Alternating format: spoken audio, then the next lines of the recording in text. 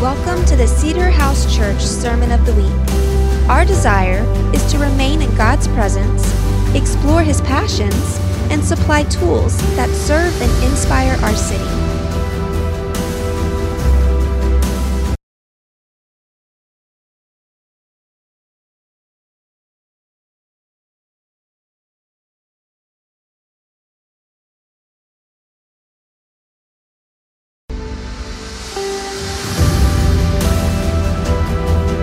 Welcome to the Cedar House Church Sermon of the Week. Our desire is to remain in God's presence, explore His passions, and supply tools that serve and inspire our city.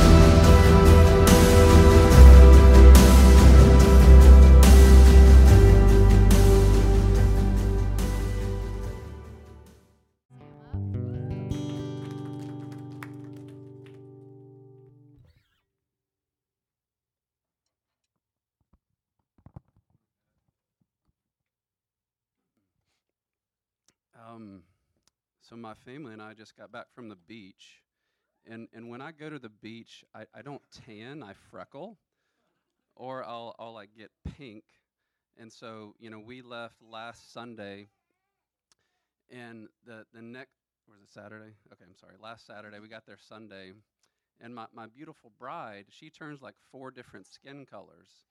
And I go out to the beach, and for a couple hours, I'm pretty much done. Like I go in there, like I'm red, I'm burning, and the rest of the trip, I'm wearing a long sleeve shirt, a hat, socks, shoes, long pants the whole time. Being a little bit funny, I'm not wearing socks and shoes, but and so my wife comes into our prayer meeting, and also I'll blister on like the weirdest places. It could be my elbow or whatever it is, and I'm like apparently like burned right here. And so anyway, if you see like skin falling off like below my nose, just let me know. Um, Guys, good to see everyone. How's everyone doing? Awesome. We got some.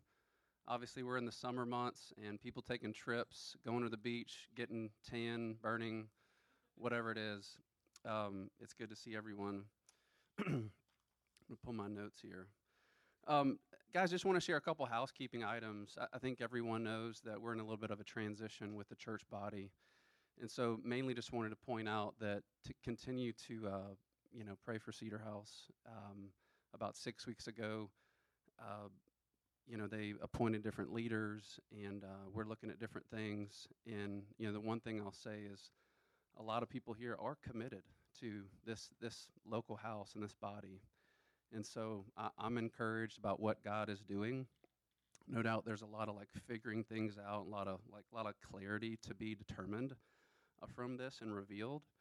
But such a great job from the worship team. And, when I was listening to Mary Beth pray over the kids, I just started thinking like at the end of the day, the Christian life is just learning to be like a kid again. And we will, as adults, we have to unlearn so many things that we've been taught, whether it's about religion, whether it's about different forms of church, legalism, who God is, who we believe the world to be. And all He's really asking is it's an invitation for us to come like a kid, totally needy, totally honest, totally uninhibited, and He's waiting for us to meet us at our deepest place of need. We could probably pray right there and go home, but I'm going to preach a little bit. Before I speak, I'm going to pray.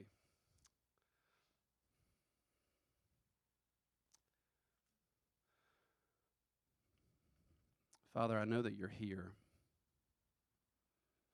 I know that You dwell inside every one of us. But I pray that You would come and that You would speak to us through Your word in a way that is eye-opening, in a way that we may receive wisdom and revelation. We don't want it to be doctrine.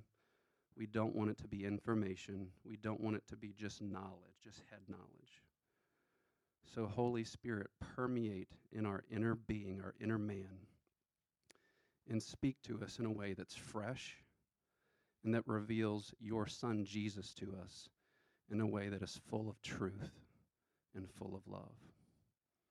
In Jesus' name I pray. Amen. So, Mr. Kwame and I will be taking turns speaking. I'm going to take the month of June. We don't know what July looks like, but we'll have different people coming up here, and we'll probably speak on different topics or series or whatever God's putting on our heart. But for the month of June, God's just been really speaking to me in terms of freedom and victory. And I don't know about you. There were a lot of things modeled out to me in life. One of those things was how to play sports. I remember when I was 8 years old, someone was teaching me how to play defense when I played at the YMCA basketball league. And for some reason, I interpreted it a little bit differently than what they were saying. And instead of playing defense straight up like this, for some reason I thought you had to have your back to the person on offense. And so I would literally try and find them to the left or the right, and I would play defense just like this. And I quickly stopped because I had a lot of people run by me and get layups.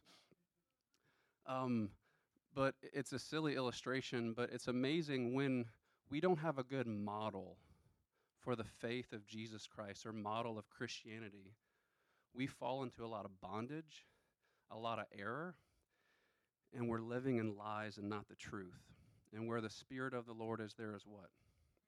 There is freedom. But to experience freedom, we have to know by experience and know in our heart.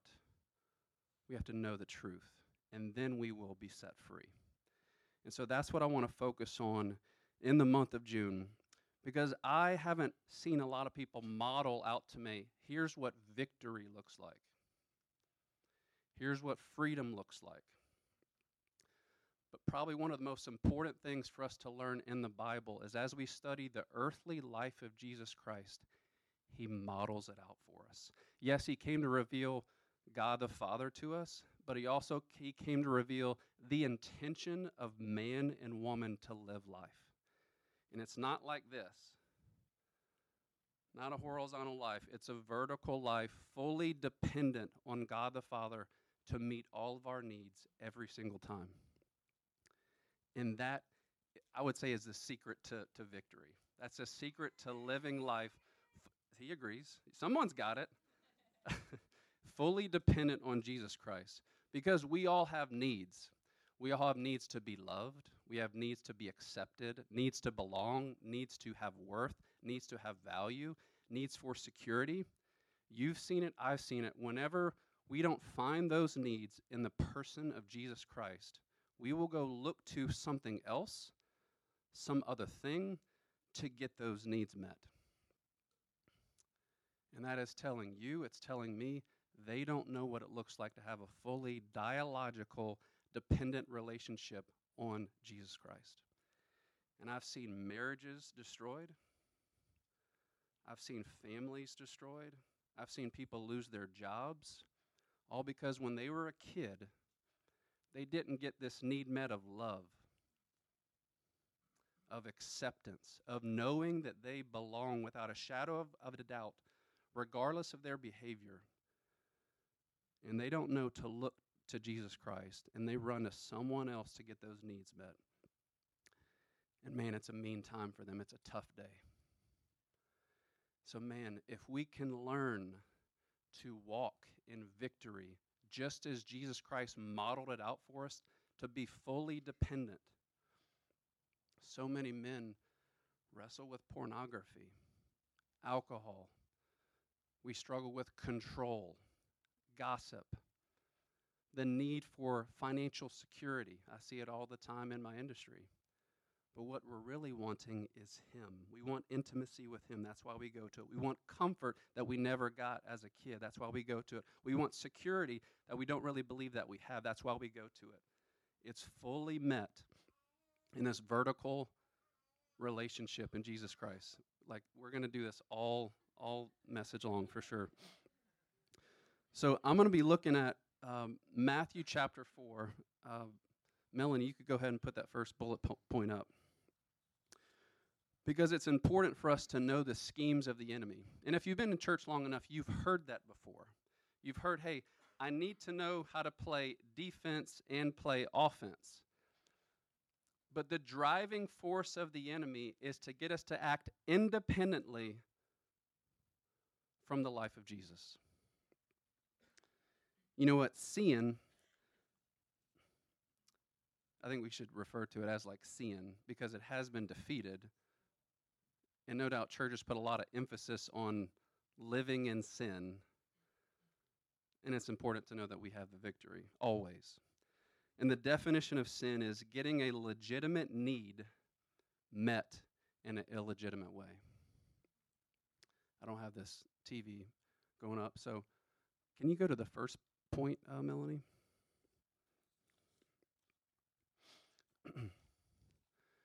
The great and radical claim of Christianity is that Jesus Christ offers to live his sinless, victorious life all over again, just as he did on this earth, in you. In your circumstances, in the midst of your situations that you face on a daily basis. And he modeled it out for as a man, as a woman, that we would see how man is intended to act from the very beginning. I don't know about you, actually I probably do, but in this worldly system, we learn to live a very independent life. Romans chapter 1 says, the wrath of God is being revealed from all ungodliness and unrighteousness of those who suppress the truth. Then it goes on to say, ultimately God gives them over to a debased way of thinking. He calls it the futility of your mind. And the Greek word for utility is the word where we get monologue. We learn to have a self-talk constantly when we face trouble, when we get in a fight with our spouse, when something goes wrong with our kids. We immediately look internally to our resources to handle that problem at that point in time, versus having a prayer life and being fully dependent on God the Father. That was the intent of the life of Jesus, to reveal the Father, but as equally as important, I'll probably say it 17 other times, he came to reveal man and woman as God intended for them to be fully dependent and fully relational. I guess the AC is the AC not working? Yeah, that's the anointing, for sure. Funny. So I'm going to read in Matthew chapter 4, verses 1 through 10, and we're going to look at the ways that Jesus Christ handled temptation. I'm going to try and go as fast as I can here. Matthew chapter 4, verse 1, then Jesus was led up by the Spirit into the wilderness to be tempted by the devil. Guys, so when you read the book of Matthew, that was mainly written towards a Jew, okay? So there's 60 times in the book of Matthew where they're fulfilling Old Testament prophecy. So it's written to the nation of Israel. So you'll see a lot of things that ultimately compare back to the nation of Israel. And here's one thing. So he was tempted in the wilderness, and you'll see his responses are very similar to what Moses decreed in Deuteronomy 6 and chapter 8. It says, and when he had fasted 40 days and 40 nights, afterwards he was hungry. I mean, it's like when you read that, he fasted 40 days and 40 nights. If I miss a meal, I'm starving. But he's 40 days and 40 nights. They said afterwards he was hungry. Really? I guess. Now when the tempter came to him, he said, if you are the Son of God, command that these stones become bread. But he answered and said, it is written, man shall not live by bread alone, but by every word that proceeds from the mouth of God. Then the devil took him up into the holy city and set him on the pinnacle of the temple and said to him, if you are the Son of God, throw yourself down, for it is written, he shall give his angels charge over you, and in their hands they shall bear you up, lest you dash your foot against a stone. Jesus said to him, it is written again, you shall not tempt the Lord your God. And again, the devil took him up on an exceedingly high mountain and showed him all the kingdoms of this world and their glory. And he said to him, all these things I will give you if you will fall down and worship me. Then Jesus said to him, away with you, Satan, For it is written, you shall worship the Lord your God, and him only you shall serve. Then the devil left him, and behold, angels came and ministered to him. So why do we see a story of Jesus being tempted? Well, what happened right before that in chapter 3? Anyone remember? Yep. So the heavens open, and the Spirit descends like a dove, and Jesus says, you are my Son, in whom I love, and whom I'm well pleased. And then the Spirit led him into the wilderness? What? God led him into the wilderness. I guess if I'm going to think about a temptation, I'm thinking that maybe he might send him to the city, or maybe to a place to where he might could get in more trouble. But he sends him into the wilderness. Now, why does he do that? I think it's important for us to learn that temptation doesn't come from without, it comes from within. If you could put that scripture up, James 1.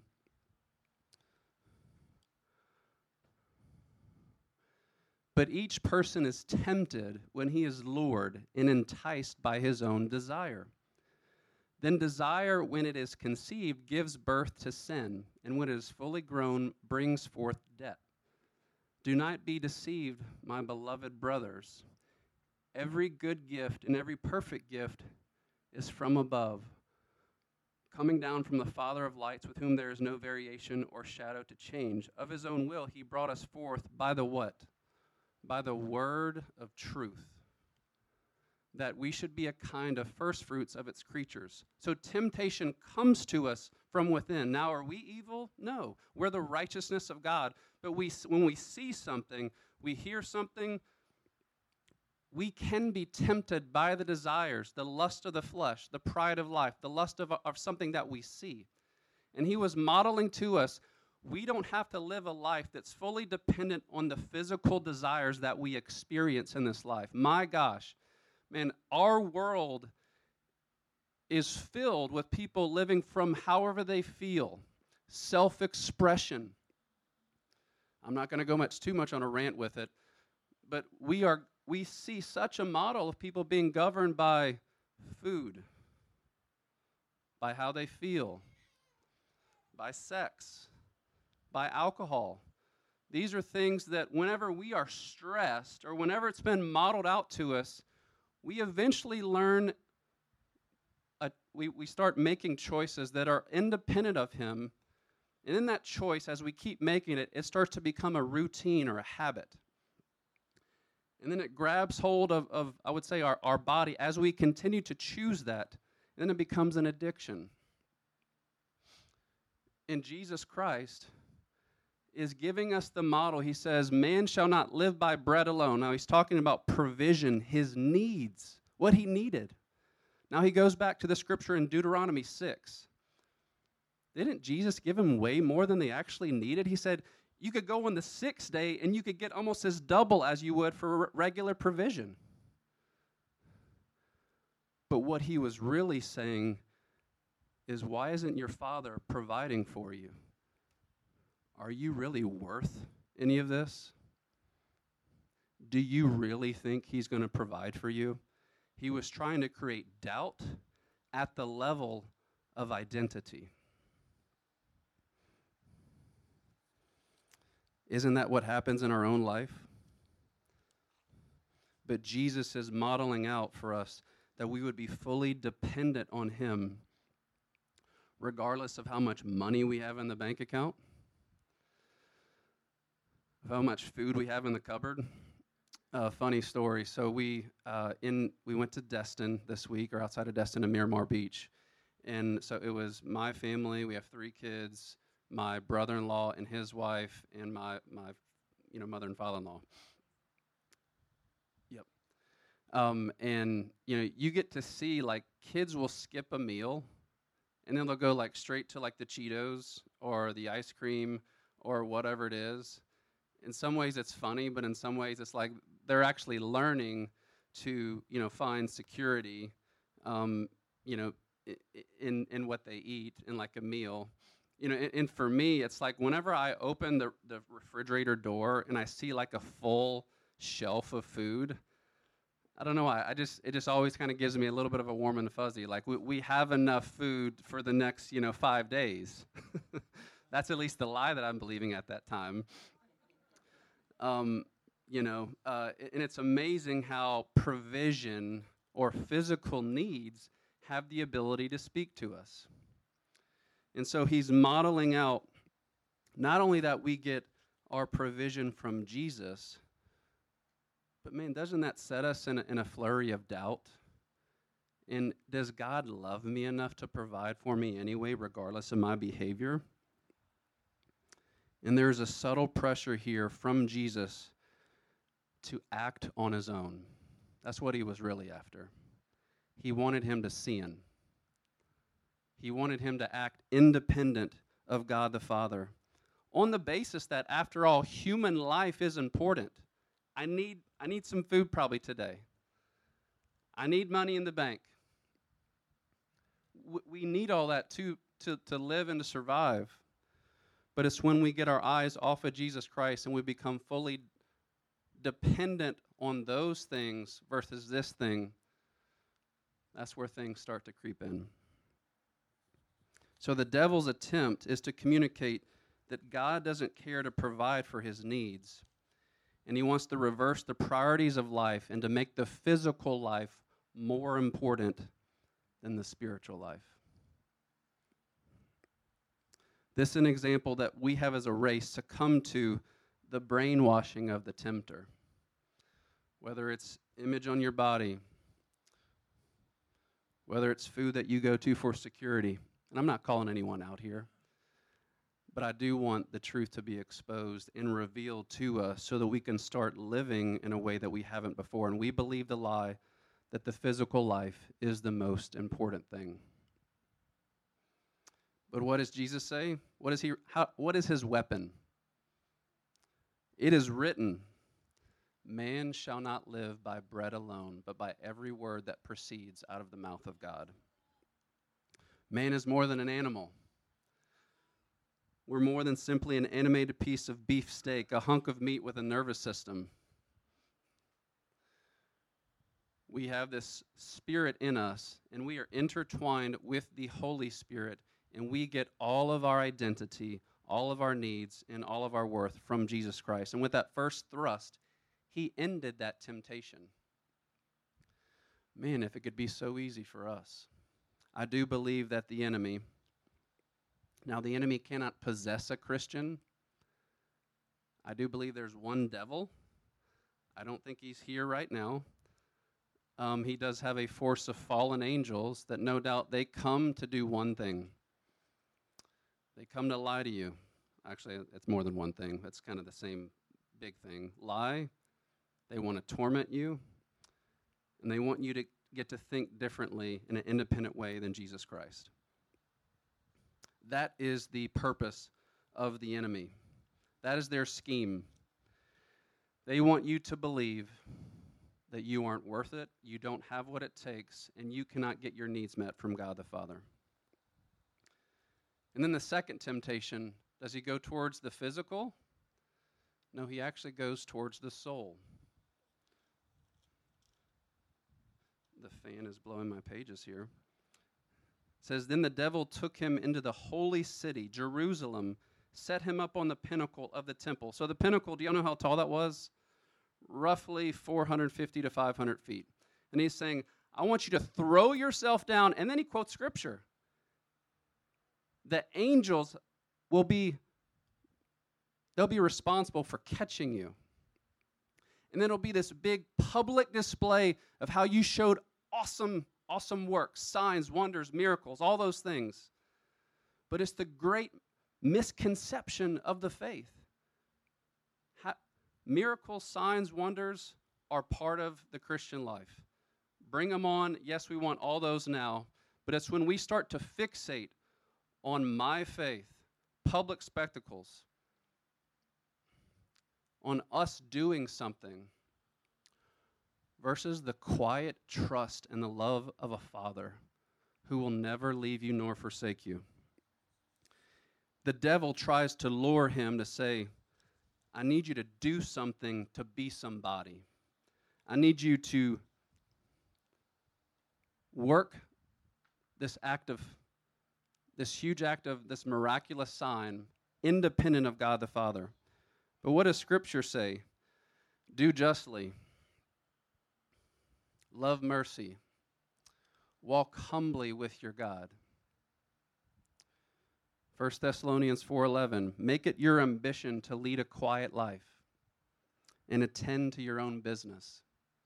Man, that seems kind of opposite sometimes when we do see physical healing, which is amazing. Fire, tongues, signs, miracles, all those things. But when we make that the pursuit and we leave behind this walk of faith, we are not walking in truth.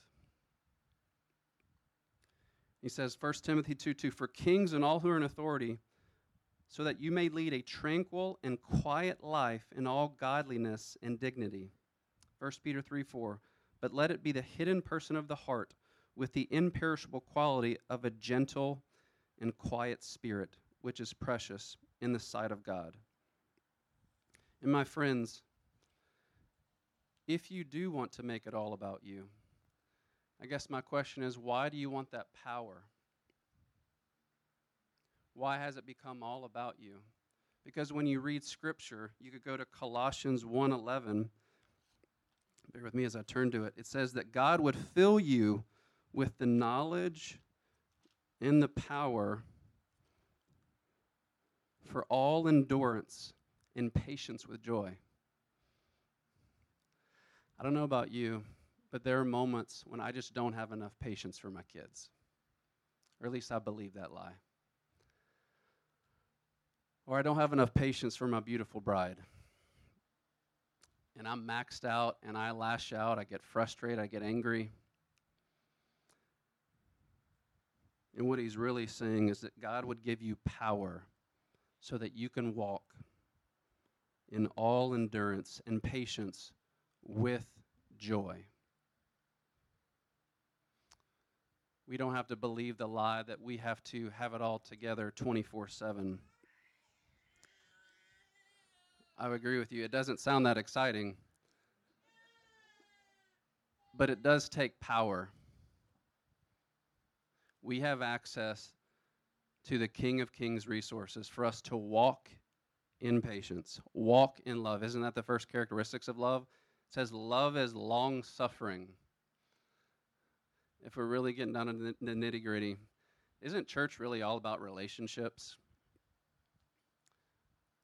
But do I have enough patience to hear someone out, to walk with my kids who are struggling, to meet with my wife who might be going through a disconnect? And he's saying, I want to fill you with power so that you could walk with patience and long-suffering in joy. And you do it with truth. That's his second combat with the temptation of the devil.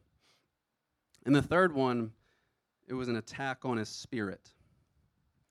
What happens as I scroll to Matthew? Let me find Matthew again. It says, again, the devil took him on an exceedingly high mountain and showed him all the kingdoms of the world and their glory. And he said to them, all these things I will give you if you fall down and worship me. What was he really going after? He removed all the pretenses, all the mask, and he said, just worship me. I'll give it all to you. But if you really notice, how many verses does he really go at? Is it 10? Is it 15? No, it's like a verse or two. The enemy does expose us to things that there might be a glimpse of glory. That we would have some type of worth apart from Jesus Christ. That we can invest in something of value. But I love what one of the commentators says. It's interesting that the devil only showed it to him in a moment of time. A quick glimpse. And he goes from the temptation of the physical, the soul, and he tries to get him with the spirit. Because isn't that one of the biggest lies that we believe? We're not really worth it anyway. He wants to keep us in the shame-based identity to where I don't really have what it takes with Jesus Christ. And life apart from him can be a very mean time. And so he goes after those things. But the problem with all this is to kind of make this personal. Man, a lot of us really struggle with what I just mentioned, the physical, the soul, and the spiritual. And the enemy, as we're sweating and going like this, keeps hammering to us the areas of worth, provision, how we think. And he wants to keep us in this endless cycle of struggle whenever we're walking apart from him. I love what Ray Stedman says. Ray Stedman's passed away. He was a pastor in California. It says, "We feel the force of the enemy's alluring lie that we will gain something by this action or thought or attitude that is tempting us. We think if we don't do this thing, life is going to pass us by. We're going to lose something. And if we do it, we will gain a hidden kingdom, which will be a satisfying and blessed experience." That is the force of temptation. But when we retreat to what God says is the truth about us, then we immediately discover the end of the struggle. What does it take to live by truth? Well, first, the Holy Spirit has to illuminate that we are believing a lie. And he has to expose that lie so that he could come rushing in and enable his life, because he is the way, the truth, and the life. And he has to bring this in. Exactly. And he gives us grace. Grace is to where we are empowered to walk in the victory that Jesus Christ has already paid for. Melanie, can you put the first scripture up there in James?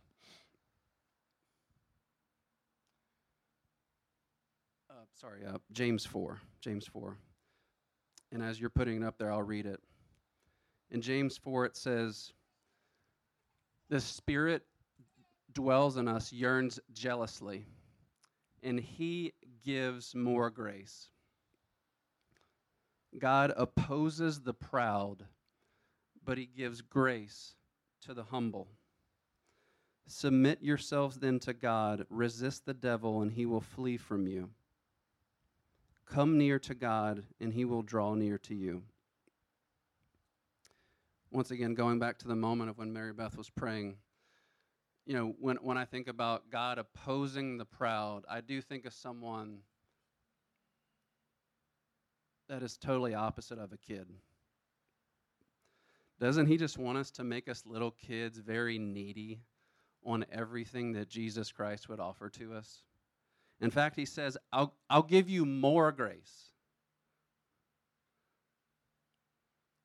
And then when he gives you that grace, all you have to do is say truth, and the devil goes fleeing. But the hard part is we need to stand in that revelation. We need to stand in that truth. Ephesians 6:10 says to be strong in the Lord and then the power of his might. You know what I think the real grace is we're going to screw up. We're going to make bad choices. In Romans 6, he says, hey, what shall I say then? When sin abounds, what's going to abound much more?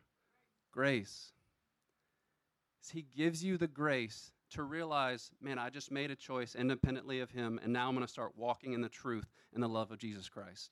That's what grace is. God's fighting for you. He's with you. And then he's okay if you mess up.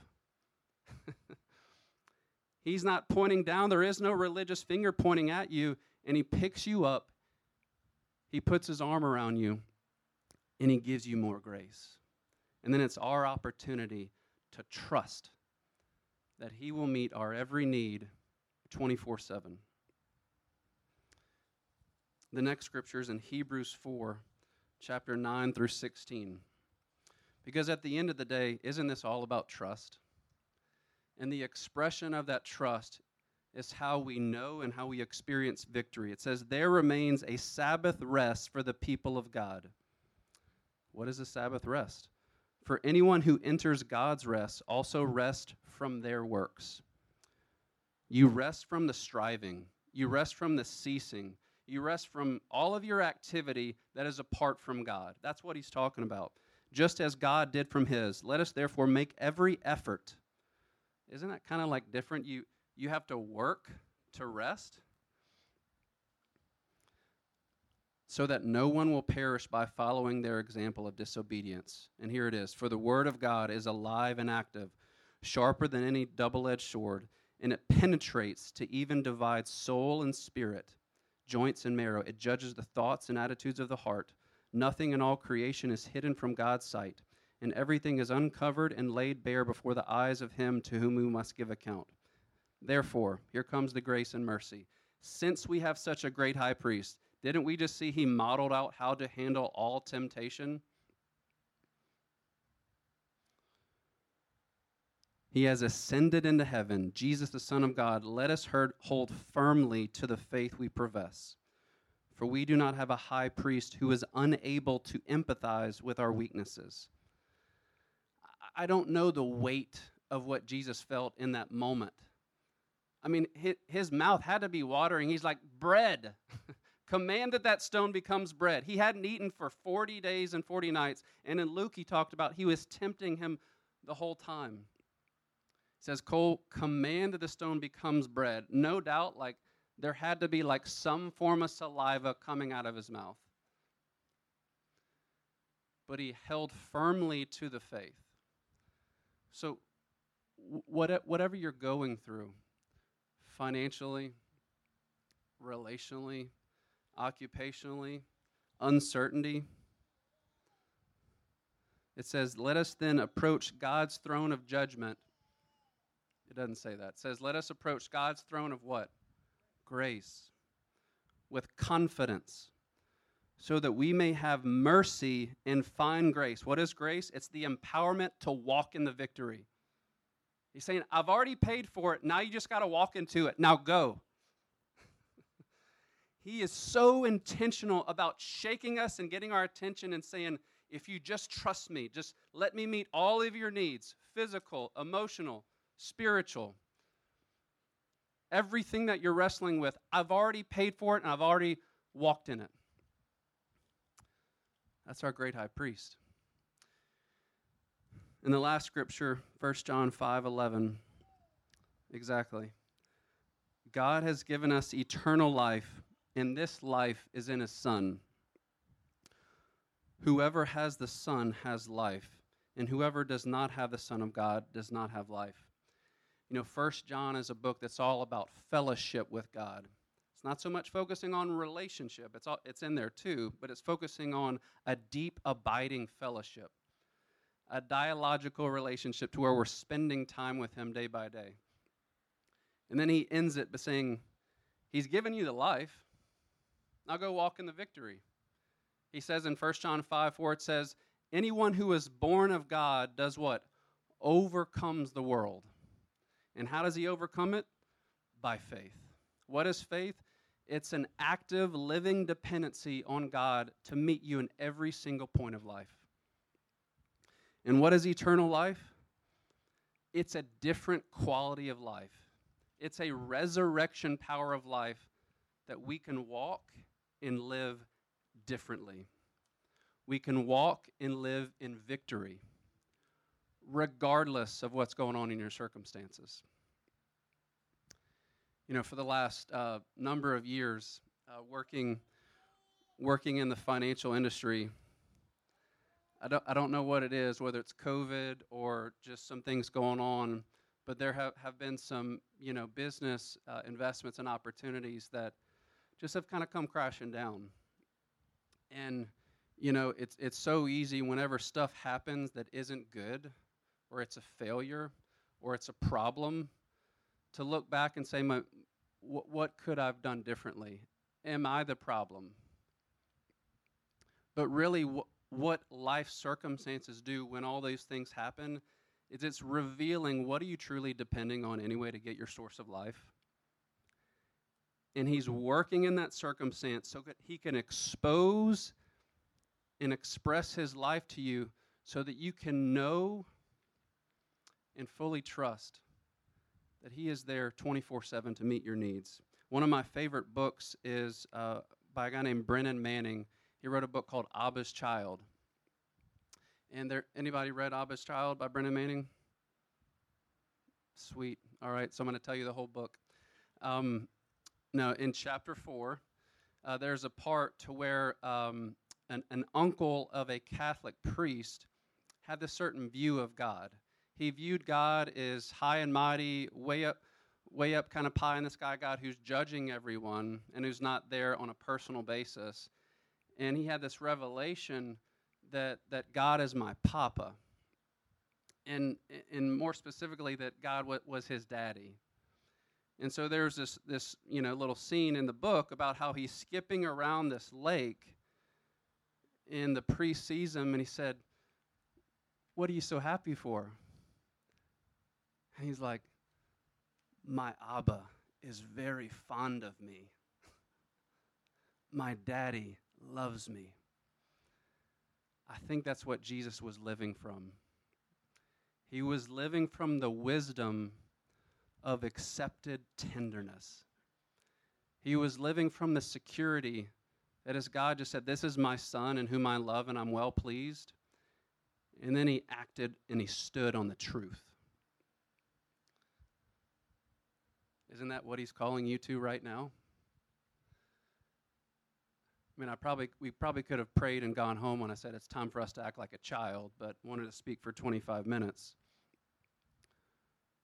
But if you are not experiencing this different quality of resurrection power in life, no shame, no condemnation, but man, maybe it's time to look at how you do life. Maybe it's time to assess, analyze. What are you holding on to? What lies are you believing? What have you believed about yourself, God, and the world that is tripping you up?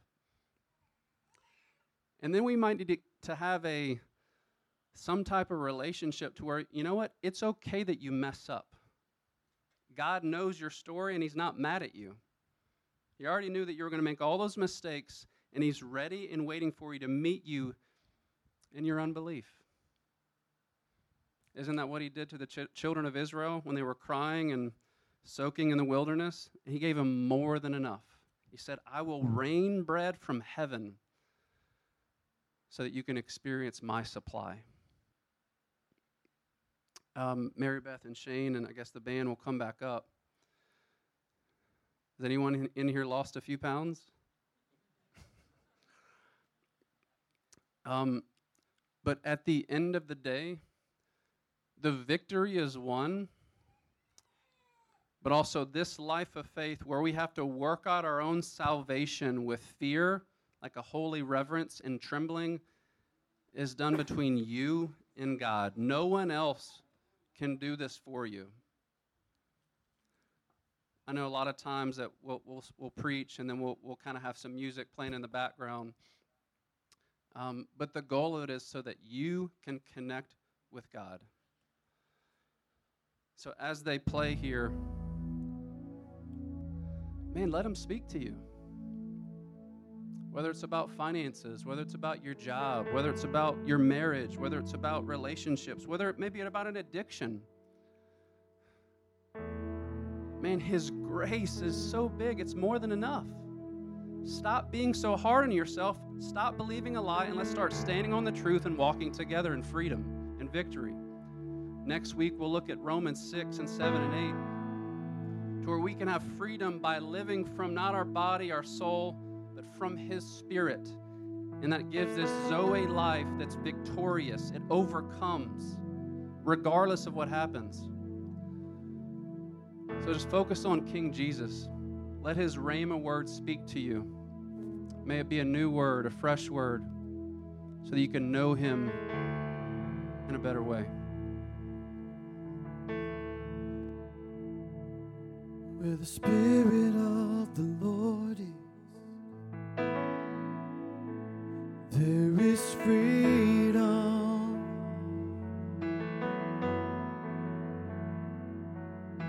the Spirit of the Lord is, there is freedom.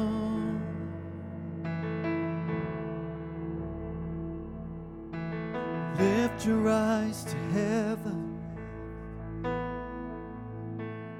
there is freedom.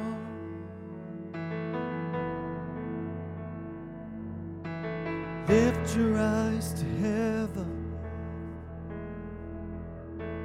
there is freedom.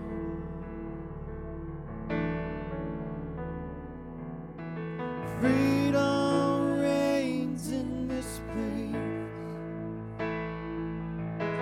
Showers of mercy and grace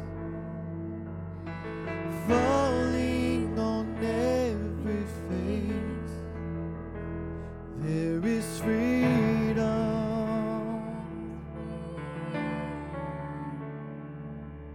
If you're tired and you're thirsty, there is freedom.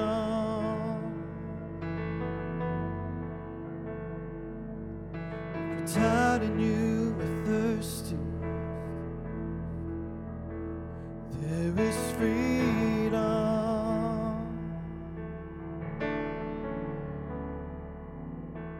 Give your all to Jesus. There is freedom.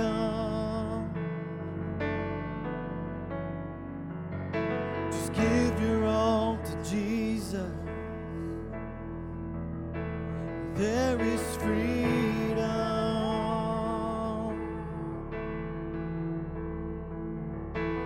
Freedom reigns in this place. Showers of mercy and grace falling on every face. There is freedom.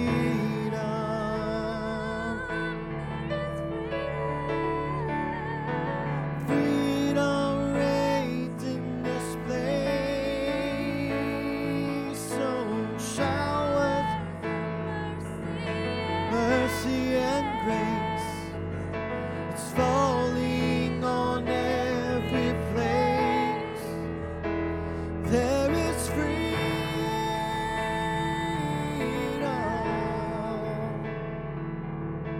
Spirit of the Lord is, there is freedom.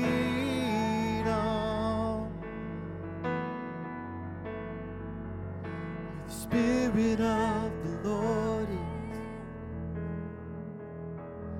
there is freedom.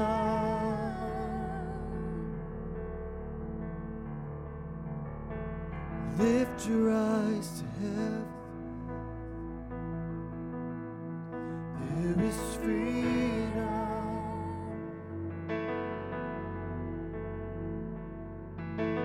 Lift your eyes to heaven, there is freedom.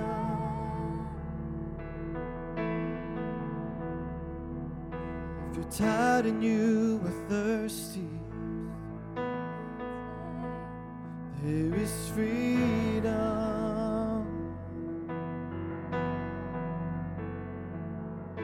If you're tired and you are thirsty, there is freedom.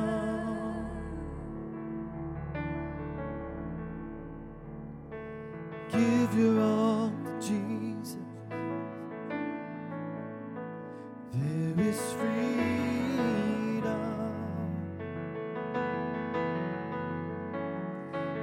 Give your all to Jesus. There is freedom.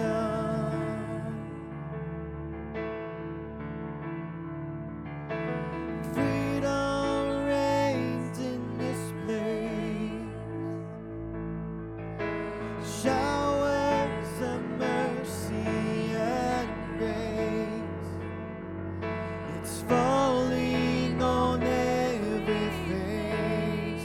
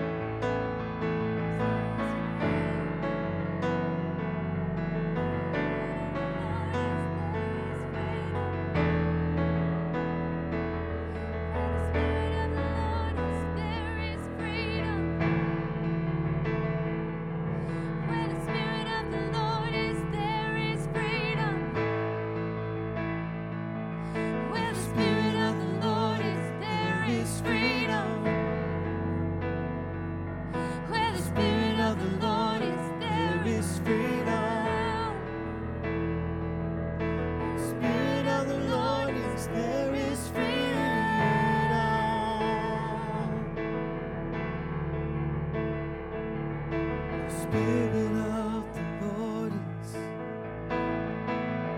Oh, there is freedom.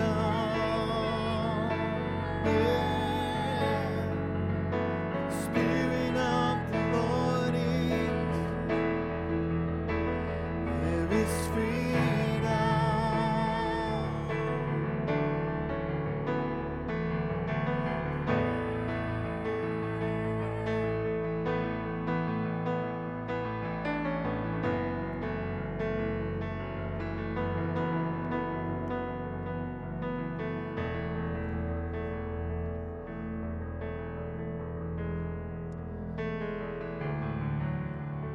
You know, the one thing I left out is after Jesus fighting with the temptation, the devil left, and we can't discount, angels came and ministered to him. We can't just dismiss the significance of that. 2020, 2021, whatever you're going through, if you're tired of fighting temptation, tired of fighting things alone, the mercy and grace is just so abundant as we go like this and let him minister to us. Just as he ministered to Jesus, he wants to minister to you, and he wants to do it through his mercy and grace. It's undeserving, but it's for you. You know, another thing of the life of Jesus that was modeled out to us is he actually walked with his disciples. Like, they broke bread, they prayed, they did life with each other. And the freedom and the victory that they learned to walk in, they saw it modeled out. Not just once a week, not once a month. So the invitation is, I think it's great here to do a couple hours on Sunday. There's no shame or guilt at all. But true discipleship comes as we do life. There's activity, there's investment of time. So we have a number of things going on. Whether it's the worship rooms, we'll start a men's group here in a couple weeks, probably on the evenings, and some other ministries come up. I know here in a few weeks I need to get with Justin. We'll have a little pool party at the Turner's house, probably pool and barbecue set up. So the invitation is we want to do it with you. And I think as that is modeled out, as that is experienced, as that is walked out, freedom and victory will reign. Because we're not isolated and independent. We're doing it together. So anyone experiencing just weariness, tired of walking things alone, frustrated, there's invitation up here. You can meet with someone right where you're at through prayer. I'm going to pray and dismiss, and we can go from there.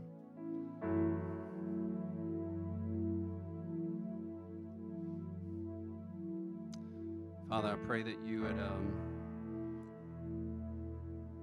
as this is over, that you continue to speak to us over and over and over again, that you're fighting for us, that you're there, that you're with us. You've already paid for it. It's already finished by the work of the cross. You always lead us in triumph. And it's our opportunity to learn to trust you in a fully dependent, vibrant, overcoming, victorious relationship with you. So reveal that to us through our dreams, through the word, through relationships, through whatever means necessary, Father. I know you're intentional about our freedom. So open our eyes and our ears to hear your goodness, to experience, to taste and see the goodness of the Lord. We trust you to do that. In Jesus' mighty name, amen.